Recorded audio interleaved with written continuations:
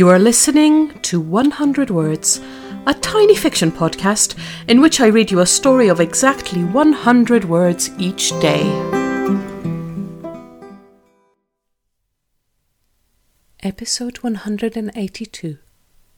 Forgiveness.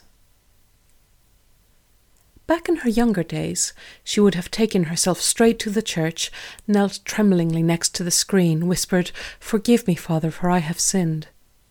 And there was comfort in that, in putting it all into the hands of a higher power. But as she grew older, she found it harder to find peace that way. Instead, she will talk to her brother tonight. She'll be honest and apologise. She'll hope for his forgiveness, but know she can't demand it. And then she'll look for the hardest forgiveness of them all, the one that comes from herself.